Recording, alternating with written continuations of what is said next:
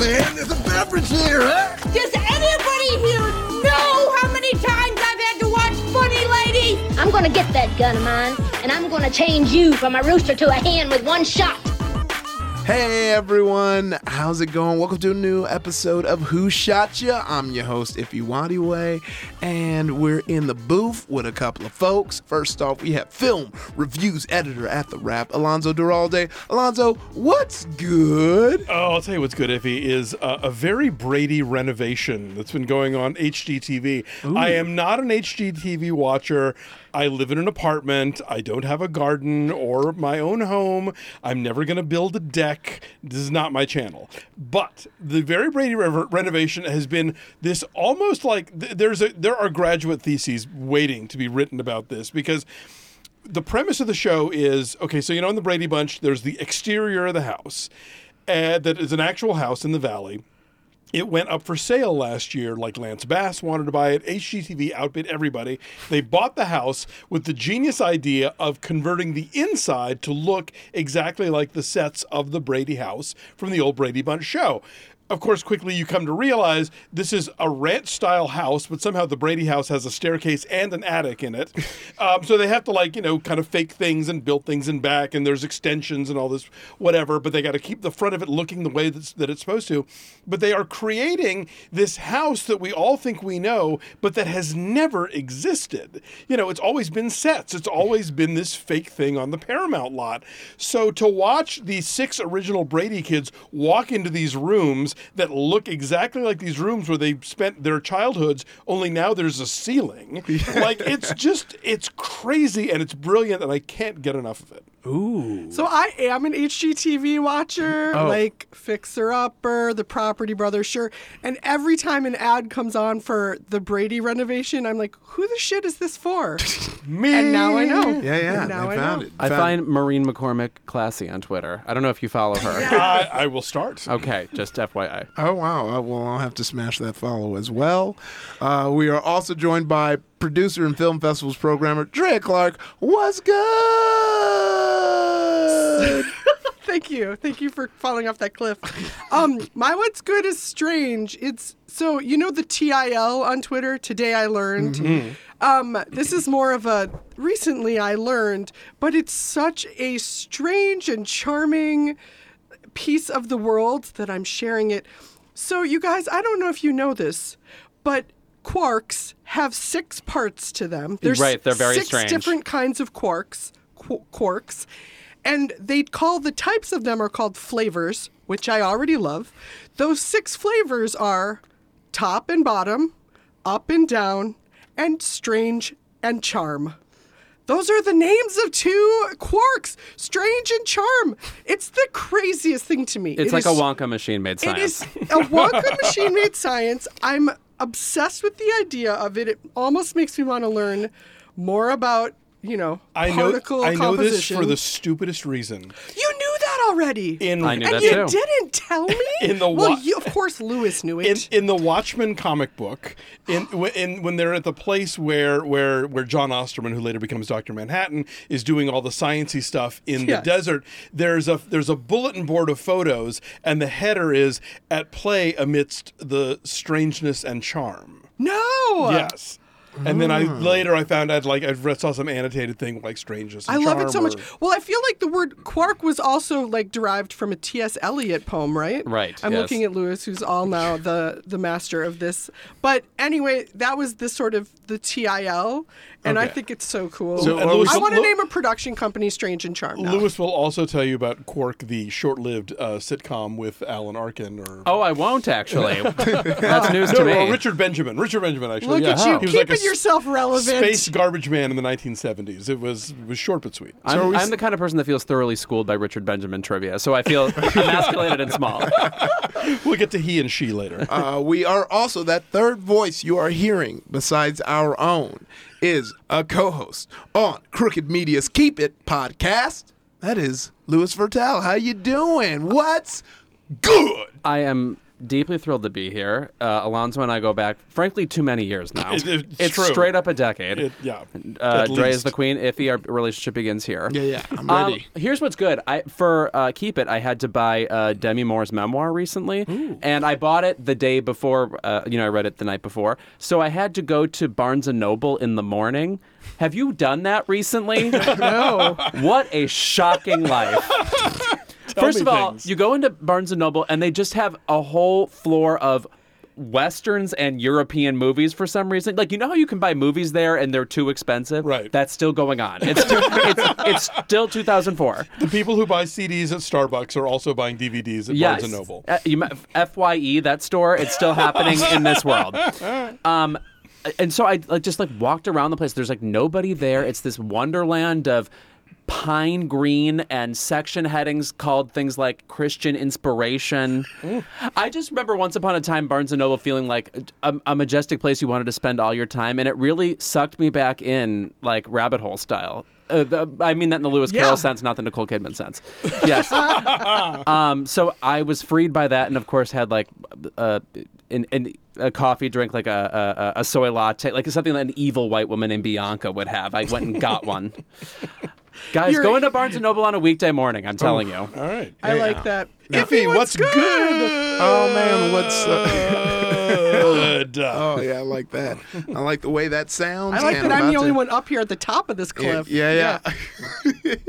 Yo, we had TwitchCon this past weekend, which was a convention for Twitch, where Twitch, if you don't know, is a site where people watch other people play video games live on the internet. It's expanded out to cooking streams, art streams. It's fun to see, the faces behind the screen names, but also I did the season finale of my sneaker show on Twitch, Fresh Stock, and got laced up by Puma. They gave me clothes. You got laced up, you guys? Yeah, laced up. So wait, there's a Twitch channel for people putting on shoes? No, it's a Twitch. It's the Twitch's official channel, and they see me talking about shoes. Okay. Yeah. Got it. And I bet Pornhub has a channel of people putting on shoes. I mean, Pornhub has a wide varieties.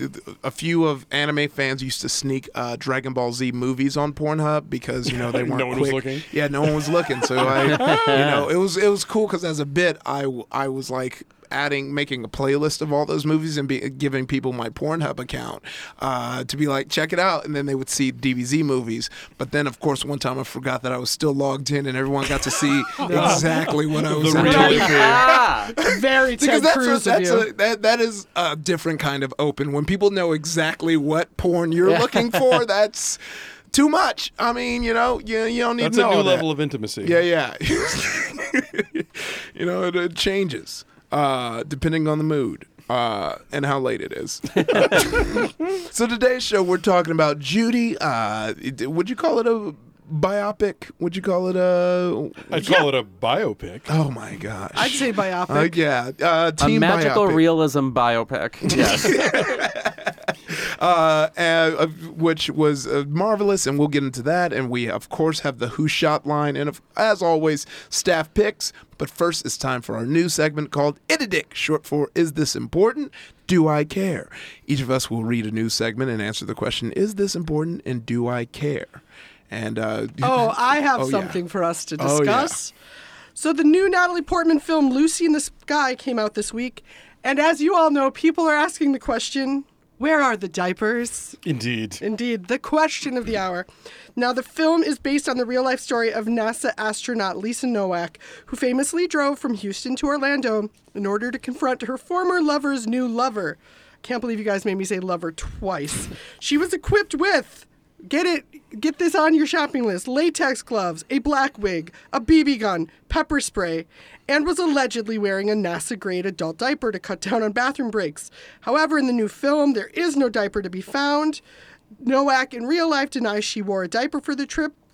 Director Noah Hawley said, at the end of the day, her punishment was she lost the thing she cared about the most, which is she was kicked out of NASA. We don't need to also punish her by humiliating her. Portman had this to say, it's part of an astronaut's life. They wear diapers the whole time because that's what you do in space. It's not like it would be an unusual choice. I have a lot to say about her having to say that. It seems a lot nuttier if that's not something you do every day. But I guess I still have a diaper movie in my future to fulfill everyone's expectations. Bless her heart. Is this important? Do you care? Yeah, I'm gonna smash that no button for this one. I wonder if it's only with female-driven things that we get very pedantic about dumb bullshit that doesn't matter. Because remember when Insecure first came out, people were like, "Where are the condoms?" And it was like, "You're not asking that when James Bond is shooting up the club," which is a euphemism for His work. his yes. work.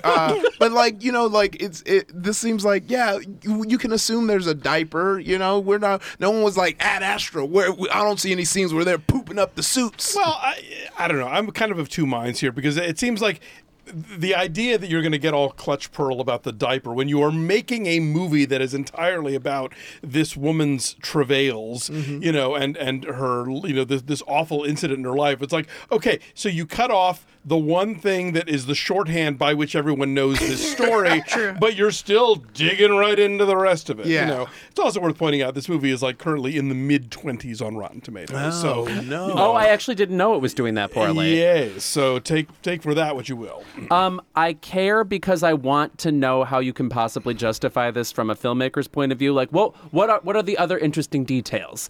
If you're not going to give me the diaper, give me the thing that's more interesting. I don't know if I've heard it yet. All right, y'all. This one is kind of special to me because it's been 25 years since Beverly Hills Cop 3. But We all remember where we were when we saw Beverly Hills Cop 3. But Eddie Murphy is working on a fourth sequel to the franchise. In a recent interview with Collider, Murphy confirmed that the movie he's going to do after Coming to America 2 will be Beverly Hills Cop 4. What a sentence. Wow. What Eddie. a sentence. You know, and then after that, the Clumps 2. 3. Yeah, yep. There was a second one. There have been several attempts to get this movie off the ground. At one point, there was talk of a TV. At another point, Brett Ratner was attached to make a sequel, but it looks like it's finally happened. Is this important? Do you care? I'm thinking about Boomerang too. First of all, that's Oh, where there I'm, you, that's there where I've you gone. go. Let's Yeah. make that happen. Yeah. I have such a weird, and this has come up before because, you know, Ricky was a big fan of the original Beverly Hills Cop, and I understand the influence of that movie and of Eddie Murphy, but like my go-to thought of that movie is always like crazily homophobic and AIDS jokes. Yeah. So like I want to know what Beverly Hills Cop 4 in a 21st century milieu is going to be like before I Yeah. get too excited about it. I know it's very curious. I mean, it's nice that he's like, all right, I'm gonna do the apology tour of like, yep, I knew Raw was problematic, but also it's like this isn't like I thought about Beverly Hills Cops as a reboot, and I want to see a new one. Like I don't need to see Eddie as the Beverly Hills Cop, so that doesn't excite me, and like I want to see someone like the thing that's kind of like tricky for me when you have these like Coming to America 2 and Beverly Hills Cop 2 is like I want Eddie to like pause and like let me see like other filmmakers like do something with him. Like let me see like I want that kind of like Mickey Rourke in The Wrestler, and you had like what other filmmakers do to revitalize, you know, older actors. Like I like seeing that. Well, And- he has what's Dolomite? I say Dolomite is my name. Yeah, Which actually drops today on Netflix. Yeah, it doesn't look too bad. I've seen just a The little reviews have been great. Yeah, it's supposed to be I'm wonderful. very excited to see it. Super excited. But that I think will do what you hopefully. I'm sure his team is hoping Yeah. will do what Yeah. you're talking about. It's also this doesn't say who the creative would be behind. Beverly Hills Cop 4. Coming to America 2 is with Craig Brewer, which I think would be interesting. Who did like Hustle and Flow and has a much different perspective than Brett Ratner. So, you know, that there's an idea of if you're doing something and going back to Axel Foley as a character. I mean, you know, look, Bill Condon is who directed him to his Oscar nomination in Dreamgirl. So, like, you're right. You know, So you want to see Bill Condon do Beverly Hills Cop 4? Yes, exactly. No, what I'm saying though is I think you're right. If you can, once you become a certain level of icon, like I know there was a discussion for a while where like Meryl Streep never works with great great directors, you know. And I think there are some screen icons who would do well to, like, let's see what happens if I go with these, you know, like I always point to Catherine Deneuve. She is always working with the hot, young, new, daring, you know, like batshit crazy French auteur and doing, you know, whatever he asks of her. And, you know, and I mean, like Adam Sandler, you know, in between shit movies, will go do like, you know, a Noah Baumbach or the Safdie brothers or whatever. So, yeah, it's like you're Eddie Murphy. Go work with, like, I would love to see him work with, and they don't even, I mean, like, you know, yeah, Craig Brewer, like, yes, there are all these great current black filmmakers it would be great to see him work with, but like with other, like, you know, funny, bold, you know, current funny comedy geniuses and see what y'all come up with. By the way, aren't we though now mad at Meryl Streep for being in the new Steven Soderbergh movie? Because, by the way, now no one cares. Oh God, that movie is a hot mess. Meryl's only partially the problem with it. And so that sounds like a good time to take a break. But when we come back, we'll be talking about Judy just as soon as we hear from another one of the shows on Maximum Fun.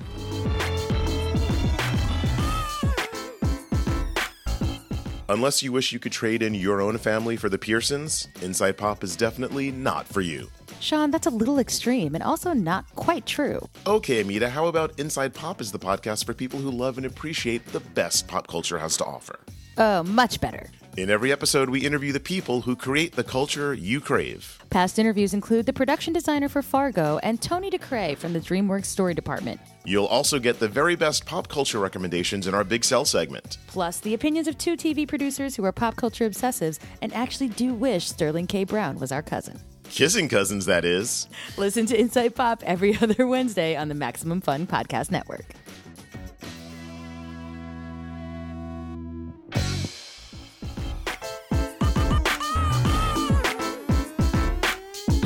Welcome back to Who Shot Ya? I'm your host, Ify Nwadiwe, and in the studio with me are Drea Clark. Louis Fertel. Alonso Duralde.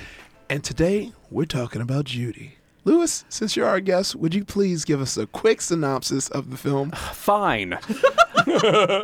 Judy is, in effect, a biopic of the last year or so of Judy Garland's life. There's a framework involving early coaching she had in her career on the set of The Wizard of Oz, but it's mainly about the last year of her life when she moved to London and was doing these kind of smaller shows.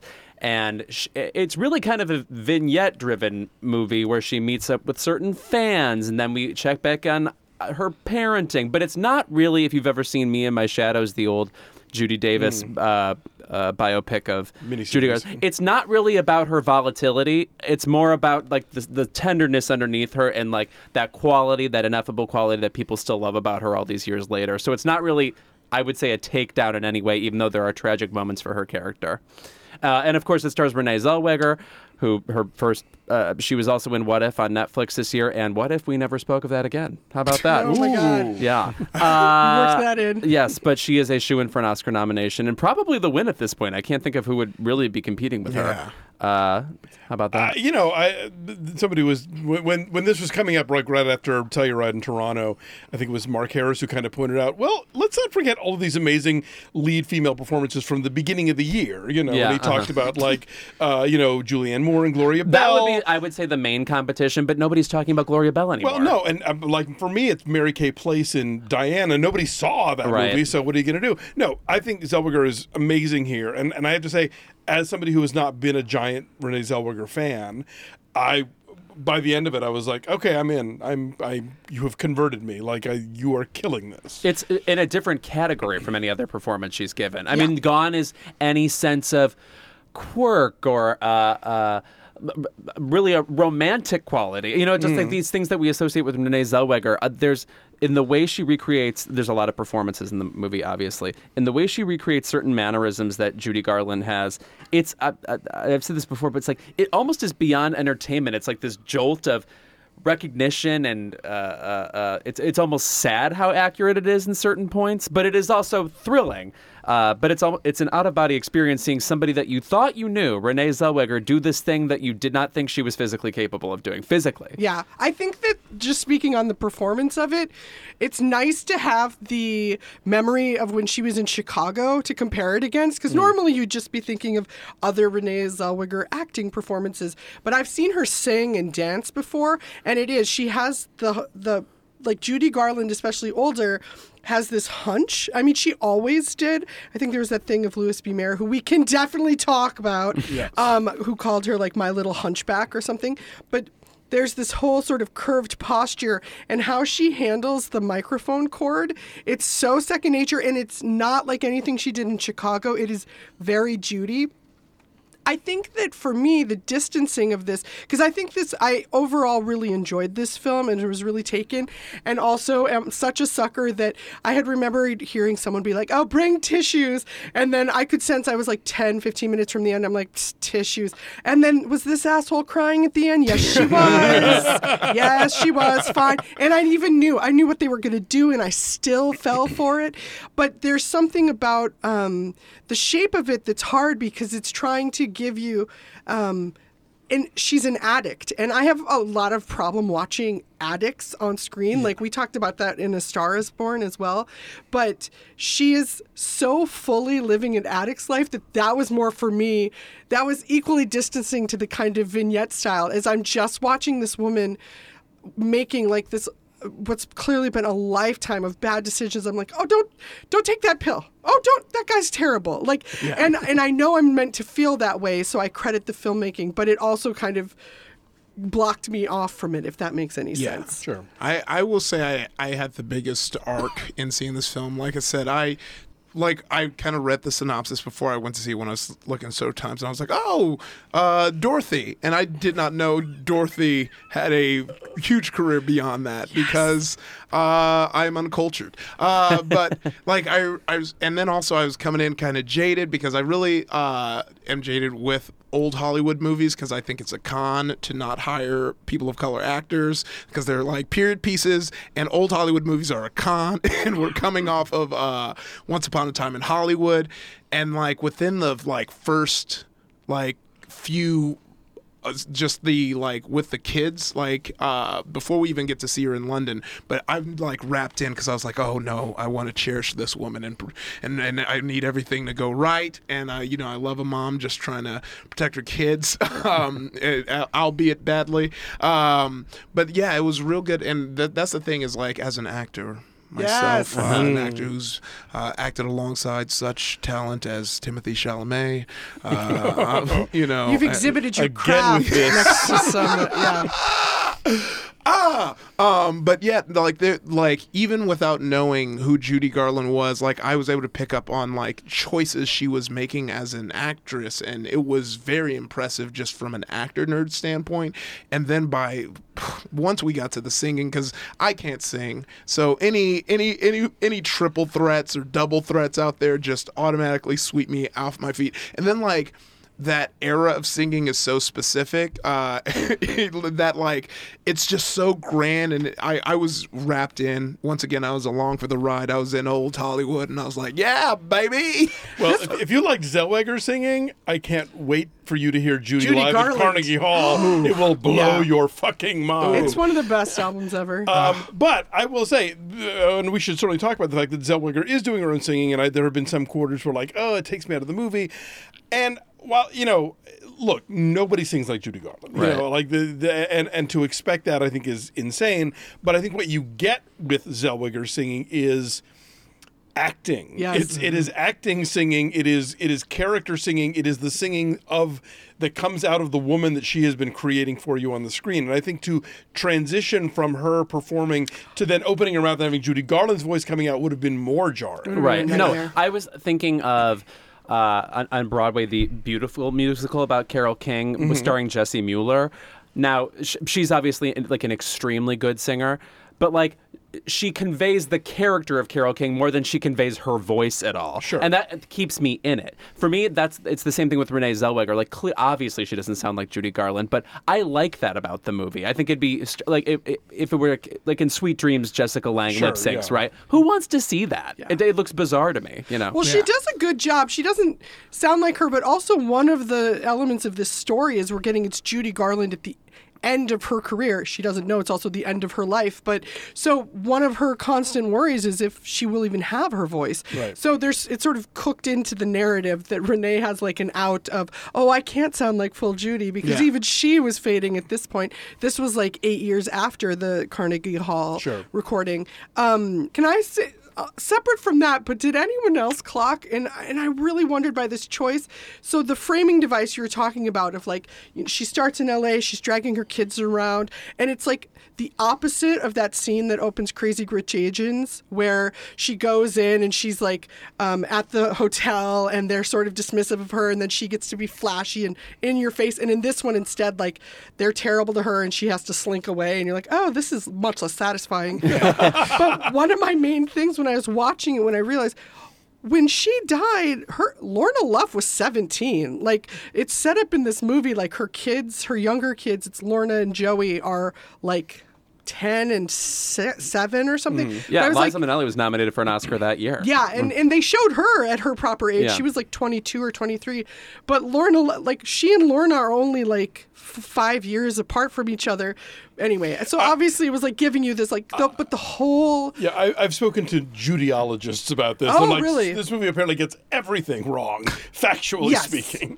But even the nitpickers will say that emotionally it does get a lot. No, right. I know why they did it, but it's always strange to me to make such a point of like, I want to recreate this exact time in someone's life. I will be adjusting the age of your kids by 10 years to dramatic garner purposes. more sympathy. Yeah. Yeah. Yeah. No, go Sorry. ahead. I was going to say, yeah, because now it makes more sense why the kids are like, yeah, Mom, we want to stay with Dad. I graduated 5 months ago, so... I'm a doctor. I mean, and I think like this, there are like the scenes with the men are the least interesting in this movie. With the men she's married to. Yes. rather. Yes. So like you've got Rufus Sewell popping up as Sid Luck. He was fantastic. And then Finn Wittrock as the sketchy last husband, Mickey Deans, who the whole time I watched, like, he's one of those 5 actors who looks like Finn Wittrock. And Yeah, they're like, right. oh, it's Finn Wittrock. Oh, they got the one. Okay, well, that's nice. Bless his attractive heart. But I thought the scenes with the children, even if the children were completely made up for this, were quite lovely and Yeah. brought out a quality of Judy that I think was important to share. And I love the scene with the gay fans, which is, I'm sure, completely wept. made up. Yeah, that's- Wept at that. Wept. Yeah. That felt like an honest like nod of like, we got y'all. Yeah, game Yeah. recognized game. No, because like that was a big chunk of her fan base, and she knew it, and she would make acknowledgement of it periodically. So, yeah, I thought that was, again, that's the kind of thing you do in a biopic where like it may not be technically true, Sure. but it's capturing a thing that is Yeah. true about her life. Yeah, and, those moments I'm always fine with in biopics. It was more the changing, like the whole, Yeah. especially since the motivation was, oh, I need to get my kids back. How will they grow without me? And I'm like, well, they were pretty grown they, at that they point. did but- it already. I do And want to she, make sure. I was going to say, she apparently went out to like gay events and gay clubs with people like George Cukor to the chagrin of the studio and stuff. Yeah. So it's Oh, like wow, some okay. version of this probably happened. Sure, yeah. One of the things they get into is her relationship with Louis B. Mayer, who, if you don't know, like as the head of MGM, and how he looked at actors was always fascinating. Like he was of the belief, largely because the world backed him up, that you built stars from the ground up. Like they needed to be somewhat attractive, and then the studio could do the rest. And I think that it's one of those cases, there's just a couple of scenes with him, and in that it completely conveys what she went through for 30 years of her career in terms of being, having this father figure who was threatening. And also she alluded in her like later autobiography that he molested her as well. And there's this small moment in this where he like touches just her clavicle or something. But it was one of those, I thought the flashbacks were well handled, that to me, and I'm interested maybe for Iffy too, because without knowing her background as much, I thought it conveyed so many layers of what she went through with the studio. Oh yeah, it gave me everything I needed to know without having to see it all. Like especially to go back to that scene specifically. I think even just the subtlety of him closing those barn doors and like being like, "All right, I'm gonna talk to you," and then like, and it's crazy too. It also just like I think this is also within the performance and the writing of just the language he used that seemed very like it really kind of conveyed, I think, how abusers with power do it, where it's like they're almost trying to make it seem like they're doing you a favor and that it's justified and like, you remember the agreement, right? And all this. And then he says some slick shit like, "Oh, if you want to swim, you can come back to my beach house." And that was perfect. It lets you everything. Oh, this guy's a creep who creeps on young women. Yeah, there's gaslighting going on there for sure.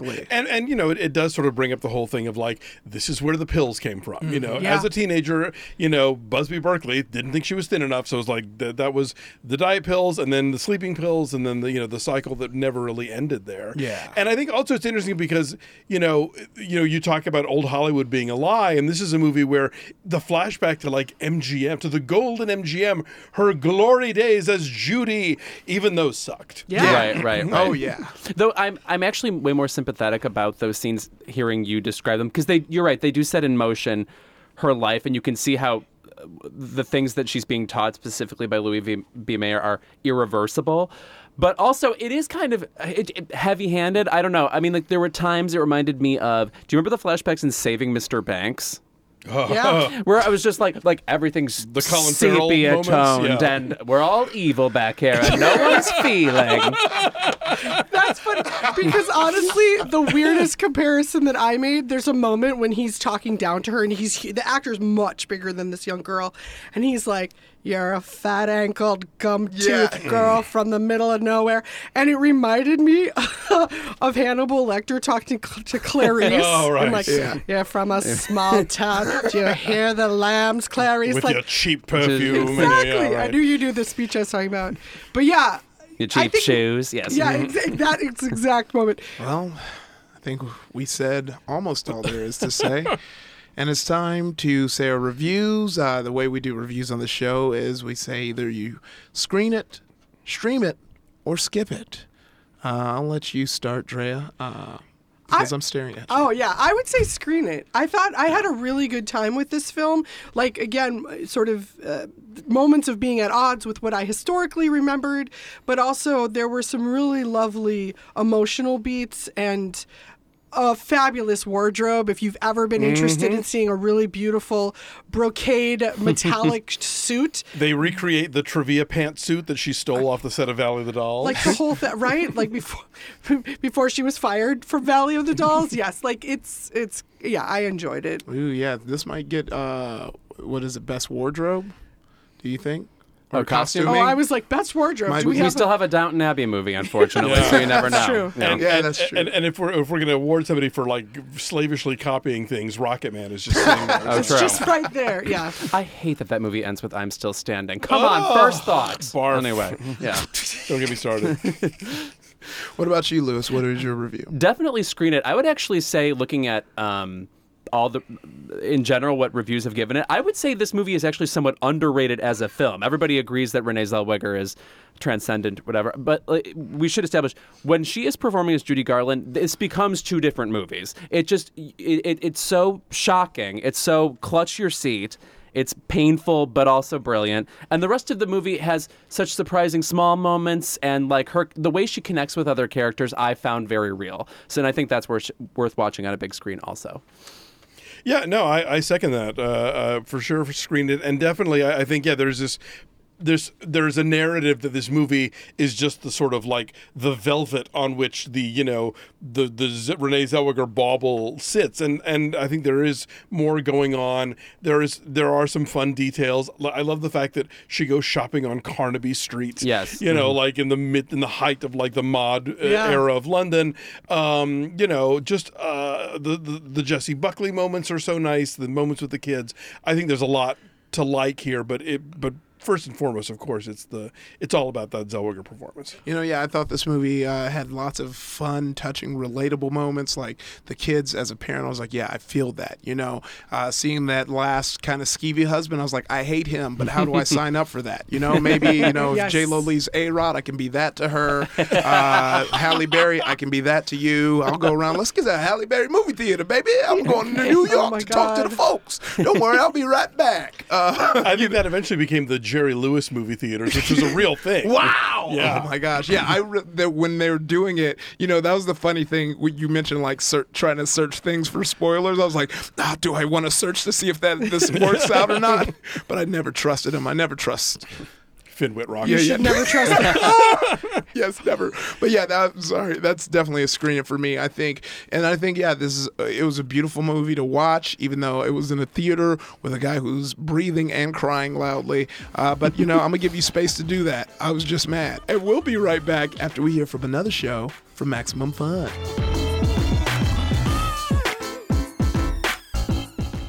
Going into a Bullseye interview, I know that it's somebody who does amazing work, but it's also a real conversation, so I don't know where it's headed. I think you just clarified something for me that's never been really clear before. This is the most serious I've ever been in my life. You've made me completely serious. I feel like I'm in therapy. Bullseye, creators you know, creators you need to know. Find it at MaximumFun.org or wherever you get podcasts.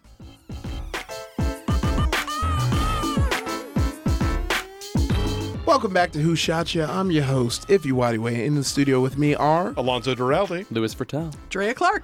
And now it's time to answer a call from the Who Shot line. Casey, play that call. Hi, my name is Ruben from Bakersfield, and I had a question.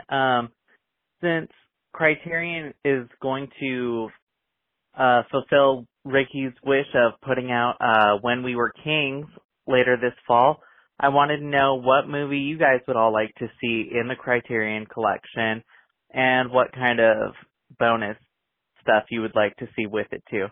All right, love the show. Thank you. Bye. Ooh, Thank Ruben, you, good Ruben. question. Yeah. Mine, it came to mind right away, and I told you guys I researched. So if I find out this is actually already there, I want royalties. I want back residuals because I still think it's my idea. Irma Vep, you guys. 1996, Olivier Assayas. I don't know. Assayas. If you look at Irma Vep and then you look at his current stuff that's finally brought him to larger, like The Clouds of Seal Maria, the I love that Personal movie. Shopper. Summer Hours. He does this beautiful work with female protagonists, often playing actresses. There's some sort of nod to filmmaking process within it. And Irma Vep is the weirdest origin point that makes all the sense in the world, and I think more people should see it. It stars Maggie Cheung as herself, Yes. and it was filmed 2 years before she ended up marrying Olivier, and which is also funny. And so she plays a Hong Kong female action star who's shooting a French film with this neurotic French director. Played by Jean-Pierre Léaud. Yeah, who's very thinly veiled. Yeah, who was the Truffaut stand-in in 400 Blows and all those. Exactly. The Antoine Doinel films. So there's layers upon No, layers. that's what I going mean. on. And this one, I think people should see it anyway. But in terms of Criterion Collection, Yes. the idea of the director's commentary you could get and how it traces his arc, but also this film is doing so much work in terms of French historical filmmaking. Like it's a recreation of a 1915 film. Yes. By it's like Les Vampires, right? yeah. Just look it up. It's a recreation. And then it also has all of, and it also heavily takes from Truffaut's Day for Night. Like there's all of these things in there. And there's all this stuff with like Hong Kong action being sort of nodded to. I'm like, bring in RZA to do some conversations about this. Bring in some classist like film theorists with French New Wave. Not like there's just so much going on in Irma Vep. And it's Maggie Cheung in this like black leather catsuit, which I know I finally just caught Ify's attention. Yeah, I'm logged Yeah, in now. yeah. I'm jacked in the system, and I'm on the campaign. Sign me up. Louis Fouillade did Louis the original Fouillade. vampire. Fouillade. Yeah, there's a lot going on in that movie, and it's one of the best movies about filmmaking I think I've ever seen. But it's also batshit crazy. This is another one of those things where I'm pretty sure it's not in the Criterion Collection, but when you think of a Friday night with your friends and you're sitting around, you want to watch something and you want to have fun.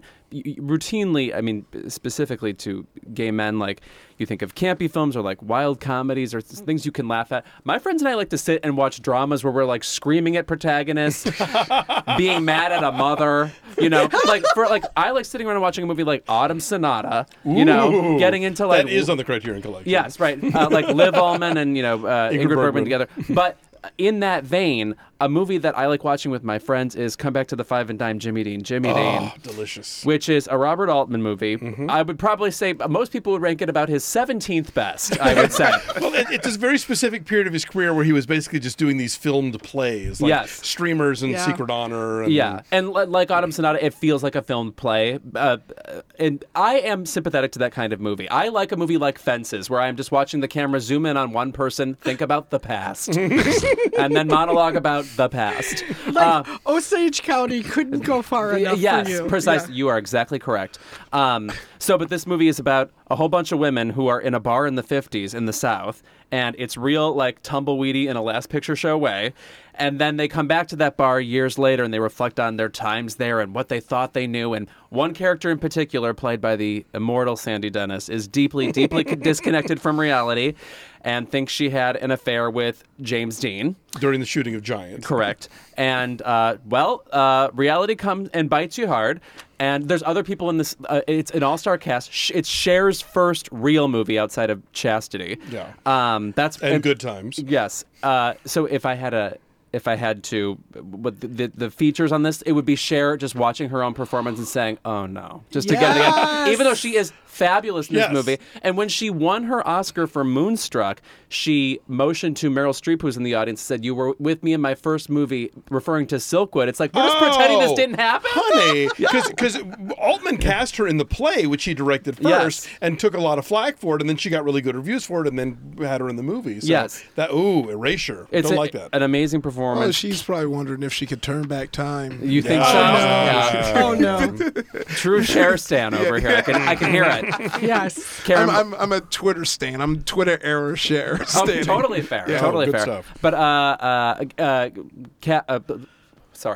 Karen Black is in this with a fabulous performance. It's an early performance for Kathy Bates. Baby Kathy Bates is in this movie. It's from 1982, right? Yeah. So if you haven't seen this, it's the kind of movie where if I hear it screening somewhere, I have to go see it because I have this condition where I think I'll never be able to see it on a DVD or something. And it also co-stars Mark Patton, famously from Nightmare on Elm Street 2, who is the subject of a new documentary called Scream Queen. Right. But like that, he was supposed to be a big thing after Jimmy Dean, and then he did Nightmare 2 and was branded gay, and that was it. What a Glenn Scarpelli arc for him. Totally. Yes.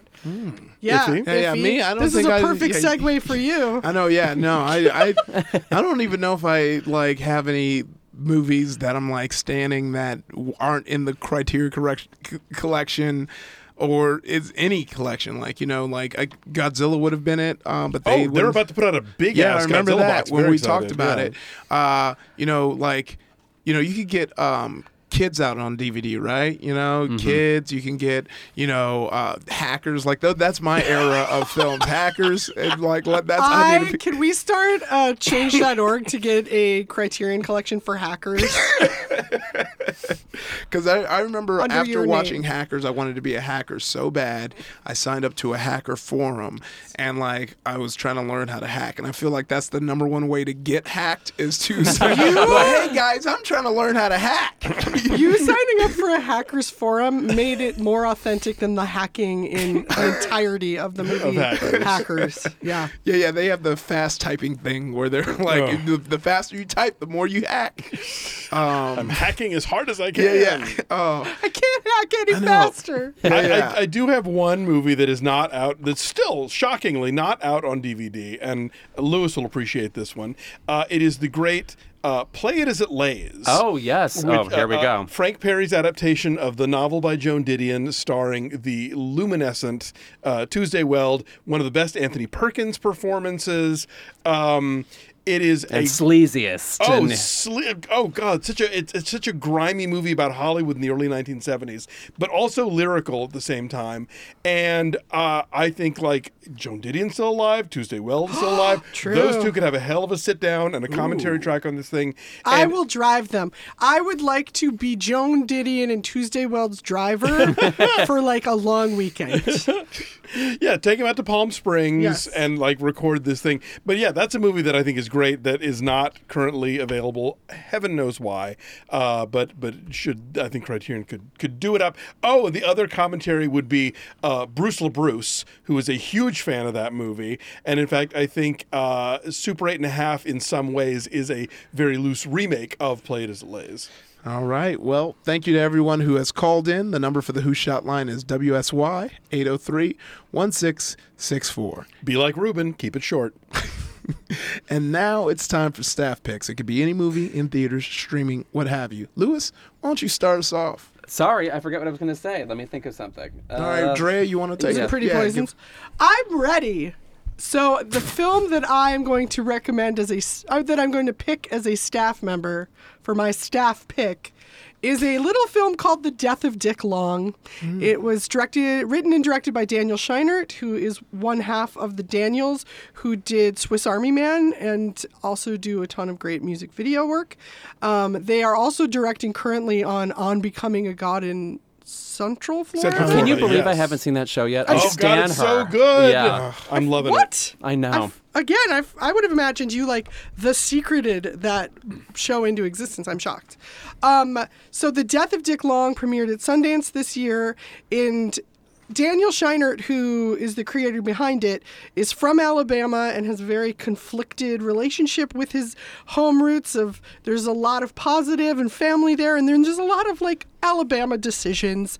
And I think that he's made something that's as weird and unexpected as Swiss Army Man, but also has the same level of kind of heart and sincerity. He's someone who I find both of the Daniels have a great grasp of modern vulnerability in American men, and I think they convey them in really interesting ways. So The Death of Dick Long, it's currently in a number of theaters, but it will, if it's not already, it'll also be out digitally soon.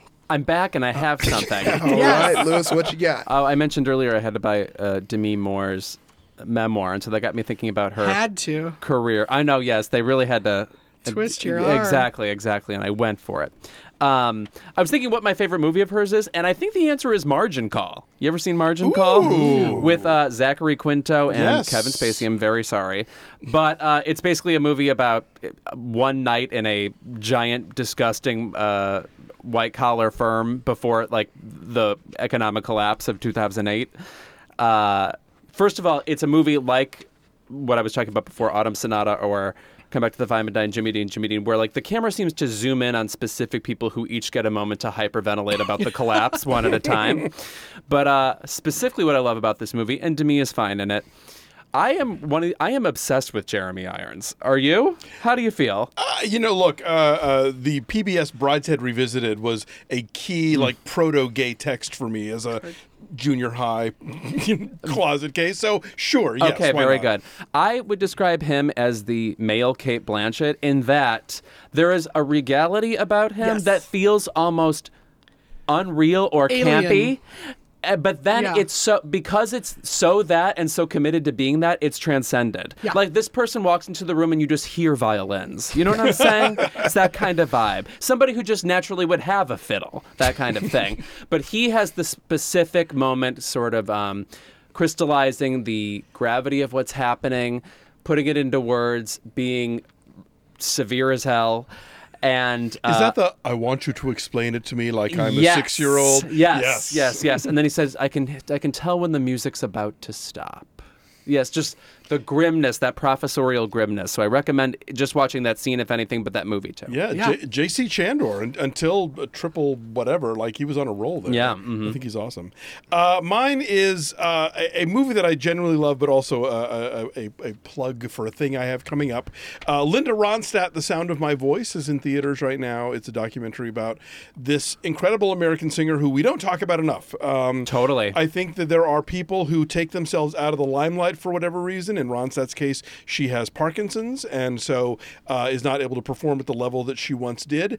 And so, because she is no longer in the spotlight, we don't fucking genuflect to her incredible career, not only her extraordinary pop hits and stuff like Blue Bayou and You're No Good, but this is a woman who at the height of her career is like, fuck it, I'm going to go do Pirates of Penzance with Joe Papp and sing operetta, and nailed it. And then she was like, fuck it, I'm going to do some albums with Dolly Parton and Emily Harris, and nailed it. And then I was like, I'm going to go do some standards with Nelson Riddle in the mid-'80s, and fucking nailed it. And then did an entire song of Mexican, traditional music, and nailed it. She's just extraordinary. And the movie kind of captures this whole arc of her career and her life, and the dating Jerry Brown stuff, and it's just really fascinating. It is directed by Robert Epstein and Jeffrey Friedman, who are documentary legends.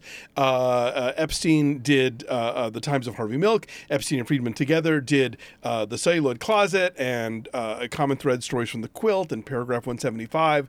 I'm going to be having a conversation with them on Monday the 7th at the ArcLight Hollywood, sponsored by the International Documentary Association and Outfest. So go to either of those websites and find out how to get tickets. But these guys make great films, and I am super excited to just get to geek out with them for 90 minutes and talk about their craft and their practice and all that fun documentary stuff. If I may, I think Linda Ronstadt reacted to fame the way Joni Mitchell did, which is she got extremely famous and was at the top of her craft, unanimously, everyone agreed, but she refused to be bored by fame, and also just was disillusioned with being the object of people's affection. She's like, no, I'm going to continue doing what I want even harder now. You know? No, there is that power of I can do whatever I want, and I'm going to do whatever I want, no matter how many people tell me that it's not a marketable idea, and she's that kind of artist. Ooh. You're either going to do fame harder or you're going to hack harder. It's one or the other. Yeah. Since it's October, I'm going to try and suggest a spooky movie, even though I hate them. Everyone. We're firmly in your milieu here. Yeah. But we're going to start with a really bad one, because revisiting it made it super fun, and I think everyone should watch it and go, what? Which is why I'm suggesting Candyman. Now, I will say, Tony Todd crushes the shit. Yeah. There's a lot of great performances. The story, the writing, the portrayal of projects, not as great. Where it goes, you'll never know. So prepare for that. But also on top of that, I want to plug a good friend of mine. He's been talking about it on Instagram. He's about to get in a film that everyone's going to be able to check out soon. Please see The King with Timothée Chalamet. He's confirmed to me that he's not showing that thing in him, even though there's rumors. He asked why I asked. I was like, yeah. You should expect that, being friends with me. But yeah, I haven't seen any early reviews out for it yet. They haven't done any. Bitch, I reviewed it out of Venice. Oh my God. Here we go with the Venice again. I posted it on our Facebook page. God. Yeah, and I wrote, there's this crazy moment in the movie where Timothy looks right at the camera and says, I just want you all to know, Iffy is my best friend in the world. I now remember that post because I laughed out loud when I read it. Yeah. That's why you should know there were reviews, not because I went to Venice. Yeah. Did you know that? Did you know he went to Venice? He so rarely brings it up. I was in New York and I saw Oklahoma, and Timothée Chalamet was a few seats over, and that's a play where you can see the people around you. Yeah. I could not stop. I was like, what does Timmy think, though? Is Timmy responding to I can't say no? Yeah. I adore him. What does Timmy think of Judd Fry? Yeah.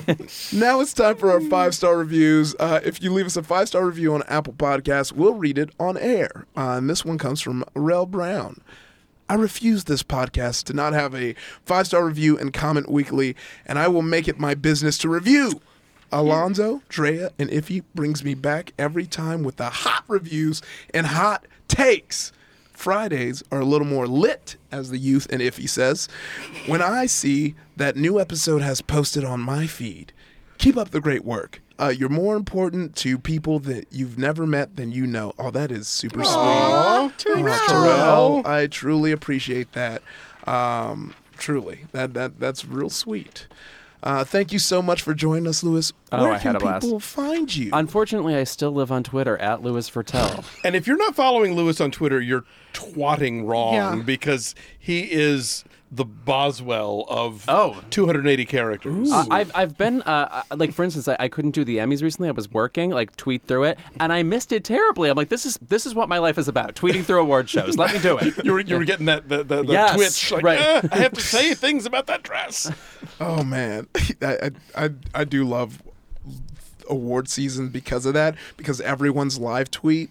And also I love that I'm doing this podcast now because I go to Demi Adejuyigbe's Oscar party. It's very competitive. I've always never gotten close to winning, and I feel like this. I am so good at awards. Yeah, okay, I'm terrible, but no, Drea I'll literally will guide you. make dumb money on. Like, I I'm got so you. ready to collude and beat the shit out of Demi Adejuyigbe and be the superior Nigerian. That's what we want for you. Yeah, you know, that's all we want. Make your parents proud. Yeah, exactly. Did you beat Demi in the Oscar? Do not come to dinner if you do not beat Demi. That's the conversation we have after every Oscars. If you have a comment or suggestion about this week's show, tweet at us at Who Shot Ya Pod. Our Facebook group can be found at www.facebook.com/groups/Who Shot Ya Podcast, or send us an email at whoshotya@maximumfun.org. Our producer is Casey Thick Daddy O'Brien. Our senior producer is Laura Swisher, and this is a production of Maximum Fun. MaximumFun.org. Comedy and culture. Artist owned. Audience supported.